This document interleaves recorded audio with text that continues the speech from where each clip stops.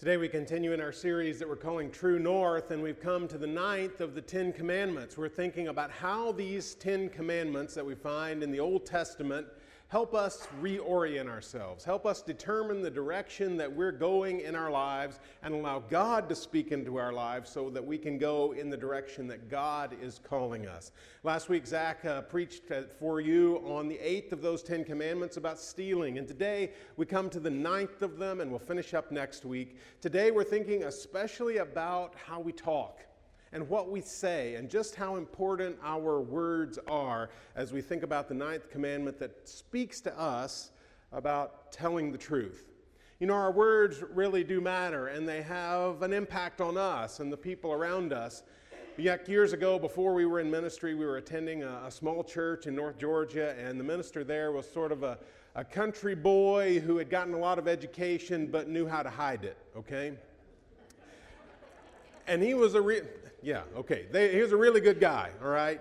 But he served up a lot of verbal bologna sandwiches, if you know what I mean. He talked a lot, and he said a lot. And one of the things that this church liked to do on a Sunday evening after church was to have sort of an ice cream supper, right? Everybody made homemade ice cream and brought it in, and sounds like a good idea, doesn't it? I mean, share ice cream. So one time we had that ice cream supper, and one of the great couples in the church brought in their favorite, sort of their prized ice cream, which was banana ice cream. And the preacher made a big deal about that ice cream, about how much he loved banana ice cream and how this was the best ice cream he had ever eaten, and man, they were thrilled. And so for every event in the life of the church, if it was not the middle of winter, they brought banana ice cream. And Dean, the preacher, got the biggest and the first bowl of banana ice cream at everything that we did as a church. Only later did I find out he really didn't like that banana ice cream. But his words were rewarded with a lot of banana ice cream throughout his ministry there. Our words do matter, don't they? They have an effect on us, and they have an effect on the people around us. And in fact, sometimes we say, well, if we're thinking about speaking the truth, is that really such a problem? Well, the thing is, sometimes we say things because we want to make people feel better. Or maybe we're afraid to say things because it might make someone feel bad, and so we don't want to broach that topic, and we keep our mouths shut, and we pretend like everything's okay, and we say nothing. Because it's hard to confront difficult issues. And so when we see a marriage struggling, we think, well, that's really not any of my business. I'm not going to say anything. When we see one of our students sort of headed in the wrong direction, we say, I don't know them very well. I don't know if I can say anything that will be meaningful, and we keep our mouths shut. We see someone who's struggling with some kind of abuse, some kind of some kind of addiction that's causing them all kinds of problems in their lives and their relationships, and we're afraid to deal with it. We don't say anything. We're afraid to speak the truth, and we keep quiet. And we have the opportunity, and our words have an impact. They make a difference on the lives around us, and we say nothing. We're afraid to speak into that. Now, what's interesting is some of us have that one sort of set of issues that keeps us from speaking difficult things into the lives of people around us. And sometimes that's especially true for church leaders, okay? Because we want to be positive, we want to encourage people, we want to make them feel better, and so we don't deal with the difficult stuff. On the other hand, we have this sort of competing set of motivations, which are also at work. You know what happens when we get hurt? You know what happens when someone does something that causes us emotional pain? They say something that hurts. They say something about someone we care about, and it hurts us. It's really easy to begin to talk, right? It's easy to begin to talk about that person. And sometimes it's really easy to exaggerate that person's faults, exaggerate what that person has done. Not necessarily speaking the truth. And that has an impact because we're assassinating the character of another person. It hurts their reputation, but we also know it hurts us. It hurts our hearts. It hurts what people think about us. Our words have an impact. They make a difference.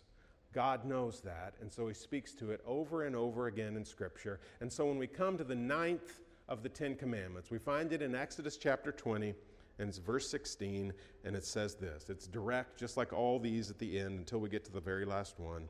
Verse 16 says, "You shall not give false testimony against your neighbor." Pretty straightforward, right? Don't give false testimony against your neighbor. Now, we can even, several hundred, thousands of years later, moving from Hebrew to English, ancient Hebrew to modern English, we can still hear that there's a courtroom kind of element to this command, right? Don't bear false witness against someone. Don't speak as a witness about someone else, about something that they have done, because it can be destructive. And in this instance, who's your neighbor? This is anybody in the community, okay? That's who they're talking about. I mean, this is speaking to the Jews, speaking to them, sort of preparing to go into the promised land. If they looked around, the people they saw, that was their neighbor. So don't speak falsely. And originally this meant in court about someone, because that has far-reaching implications. Now, we can understand that, because the court system of that day was based entirely on the testimony of eyewitnesses, right? I mean, this is before the day of fingerprints and DNA evidence and all the things that we call forensic science. None of that is present. So if there's some kind of crime committed, the way you find someone guilty is you got someone who saw it happen. And in fact, they expected that there would always be two people. No one could be executed on the testimony of one witness. And so you had to have two people who had seen it. So what happens if people start testifying falsely in court? Then the integrity of the whole court system is lost. No one trusts it, because people are just lying about stuff. And, we can even see this today, right? Even in the presence of lots of different kinds of evidence that could be at work in a court system, testimony of eyewitnesses still matters. And if people lie, it has far-reaching implications. And so the integrity of the court system was at stake here for Israel. And God knew that, and God spoke to this. Now, we see a great example of this. If we turn over to 1 Kings chapter 21, this is many years, hundreds of years after the Ten Commandments are given, but also hundreds of years before the time of Jesus. So we have the kingdom of Israel. It's one kingdom at first, and then it's divided into two kingdoms. The north is Israel, the south is Judah. In the north, we have this series of terrible kings, and one of the worst of them all is a man named Ahab. And Ahab has a wife named Jezebel, you might have heard of as well. And Ahab the king is sort of sitting in his palace, probably on the roof as a courtyard above. He's looking down to the things around him in the city of Jerusalem. And one of the things that he sees that adjoins that courtyard is a vineyard. And it's really nice. I mean, it's one of the best in the country. And he looks down on it and he thinks, man, that adjoins my property. I really like it. It's beautiful. I want it. Okay, simple enough. He's the king, right? And so he calls on the man who owns this vineyard. He's a man named Naboth, and he offers him a fair price for the vineyard, and he expects that Naboth will say, okay, I'd love for the king to own my vineyard. And Naboth says, no. This vineyard has been passed down for generations in my family, and I'm not about to give my inheritance from my ancestors away for money. There's no amount of money that's going to change his mind. And so Ahab, disappointed, sort of throws a little pity party for himself. I mean, here's the king of Israel, and he's over in the corner sulking because he can't buy a vineyard that he really liked. And Jezebel walked in and saw her husband in this condition and said, why don't you act like the king? And so she called two men together, and she paid them to be false witnesses in the court. And they accused Naboth, the man who owned the vineyard, of blaspheming against God, a capital offense, saying that God is not God. And they testified in court, and Naboth is drug out and executed. And Jezebel says, this man has been dishonored, everything he's owned has been dishonored, just go in and take the vineyard for yourself. And that's what happened. But that's not the end of the story. The prophet Elijah came calling on the king. And this is the judgment that the prophet pronounced on the king. And he's speaking for God. And we find this in 1 Kings chapter 21, verse 21. He says, God says, I am going to bring disaster on you. Who? Ahab. I will wipe out your descendants and cut off from Ahab every last male in Israel, slave or free. Your family's over. Then it gets a little more graphic toward the end, just so you know. I will make your house like that of Jeroboam, the first king, who was just as evil, son of Nebat, and that of Baasha, son of Ahijah, because you have aroused my anger and have caused Israel to sin.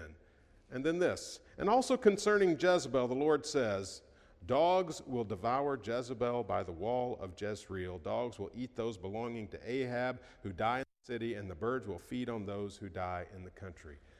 Real pleasant, huh? That's how serious this was to God. That's how much it mattered. That Jezebel would choose to do this by paying people to bear false witness, to testify falsely in court about an innocent man so that he would be killed. That's how seriously God took his instruction in the 9th commandment that simply says, you shall not give false testimony against your neighbor. So as time passes, this command that originally was really focused in on the court system has its application expanded a bit. It grows, and people realize that bearing false testimony has a lot to do with the way you live in community, because the community is affected when people tell falsehood, when people avoid the truth.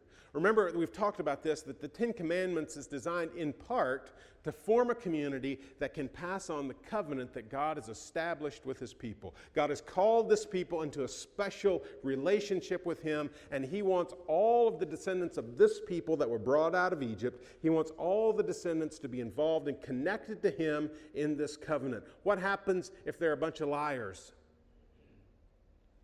Then their children are not going to care about the covenant. Their children are not going to care about this God who has called them into a relationship. And so it matters that they speak the truth. And this continues, and Jesus built on this. We find it in the Sermon on the Mount, as Jesus often takes Old Testament commandments and then expands on them and applies them in new ways, and we hear them in fresh ways. Jesus is speaking about a similar command, but one that's slightly different. In Matthew chapter 5, beginning in verse 33, he says again, you have heard that it was said to people long ago. Here's the command that was spoken. Do not break your oath, but fulfill to the Lord the vows you have made. Okay, so Jesus is speaking to a command that says, if you make a promise, keep the promise. If you make a vow that says, I promise I'm speaking the truth, it better be the truth. But he says, I tell you, don't swear an oath at all. So you don't have to say, I promise I'm telling the truth. I promise by the temple itself that this is the truth. He says, don't do that. Don't swear by heaven, for it is God's throne, or by earth, for it is his footstool, or by Jerusalem, for it is the city of the great king.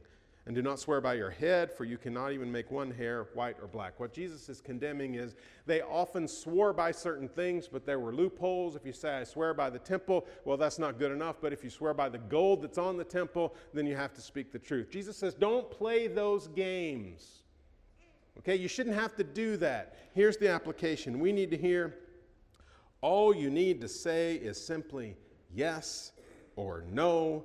Anything beyond this comes from the evil one. What's he saying? He's saying that followers of God in the Old Testament and his followers in the New Testament should be so characterized by truth-telling that when people hear them speak, they don't have to worry about whether it's true or false. They don't have to wonder whether the truth is being spoken here. And they don't need some kind of oath that says, I promise you I'm telling the truth. And I promise by the temple. Not even just the temple, the gold on the temple. They just speak the truth. And when the truth is spoken, you don't have to worry about whether there's a lie or a falsehood. We're characterized by truth. And that's what Jesus is getting at, that we as Christians simply speak the truth. And people will know that we're speaking the truth. So what's the lesson for us? Community is built with honesty. If we're going to have a healthy community, whether we're talking about the people of Israel, whether we're talking about them bonding and becoming a nation, the people who's just been brought out of slavery, or whether we're talking about the church, or even whether we're talking about our own families, our relationships with friends. All those things involve community, celebrating what we have together. Community is built with honesty. And when we are characterized as people who speak the truth, even when it's difficult to hear, when we speak the truth and we're not critical of other people, speak the truth in love, Scripture says, then community can grow. The relationships within the church can grow. Our relationships with our spouses and our kids and our parents can grow. Our relationships with friends can grow. When we can depend on the fact that the people around us are speaking truth, then those relationships in community can grow together. That's what we're being told here. That's what matters here. That we can't have healthy relationships if we're not speaking the truth to one another. And truth-telling is not always easy. What we say about ourselves and what we say about others matters. And it's not just banana ice cream, right? It's stuff that really does matter. We often have the opportunity to speak to people, to talk about what's going on in their lives, to share with them, to point out, man, I'm worried about where you're headed. I'm worried about the direction. No, we don't have to say that in a condemning way. We say that when we're concerned. And when we speak that truth, we have an opportunity to walk with that person and help them walk in the right direction. And we have to watch ourselves on the other side when we have that impulse to say something about someone that's negative, that may or may not even be true. We know that those things destroy community. If community is built with honesty, it's torn down with dishonesty, especially destructive talk. And so what this passage is saying is, don't give false testimony about another person, whether you're in court or you're in the foyer of the church. Watch what you say about people. Because when we speak falsehood about the people around us, we tear that community to shreds. And so we need to hear this passage. Some of us would say, well, I'm not too worried about giving false testimony in court, but we do have to worry about giving false testimony in the office, at work, or on the ball field, or in the car, or on the phone. Because we don't always think that through. And we don't always think about how constructive our language could be or how destructive it sometimes is. So where are you in this? If community is built with honesty, are your words building community or are they tearing it apart? And for most of us, we probably have to admit it's a combination of the two, right? Because there's things that we've said that we've tried to build people up and help them grow and help point them in the right direction. And there's been times we've said things that should not have been said and avoided saying things that really needed to be said. But maybe what does need to be said in your life? And who's that one person that if you're really honest with yourself, the way you've talked about them, man, it comes close to giving false testimony. And how can that stop? Community is built with honesty. Let's pray together. God, we come before you and we ask that you would help us to have language that builds up, language that is constructive, language that challenges people to do what's right, language that encourages people to seek after you. God, help us to speak the truth even when it's difficult, and avoid speaking falsehood even when we're attracted to it. God, our words matter. We know that. Your words matter to us as well. So help us to fulfill them. Pray it in Jesus' name. Amen. Encourage you now as we have our invitation time. Maybe you've been considering making a commitment to Jesus Christ, putting your faith in Him and then being baptized into Him. If you've made that decision, we want to know about it because we want to give you the opportunity to do just that. We'd like to walk with you on that journey to following Jesus. Or maybe you've done that and you want to be a member of our church. If you've made either one of those decisions, we'd like to know about that. Come forward as we stand and sing our invitation. Let's stand together.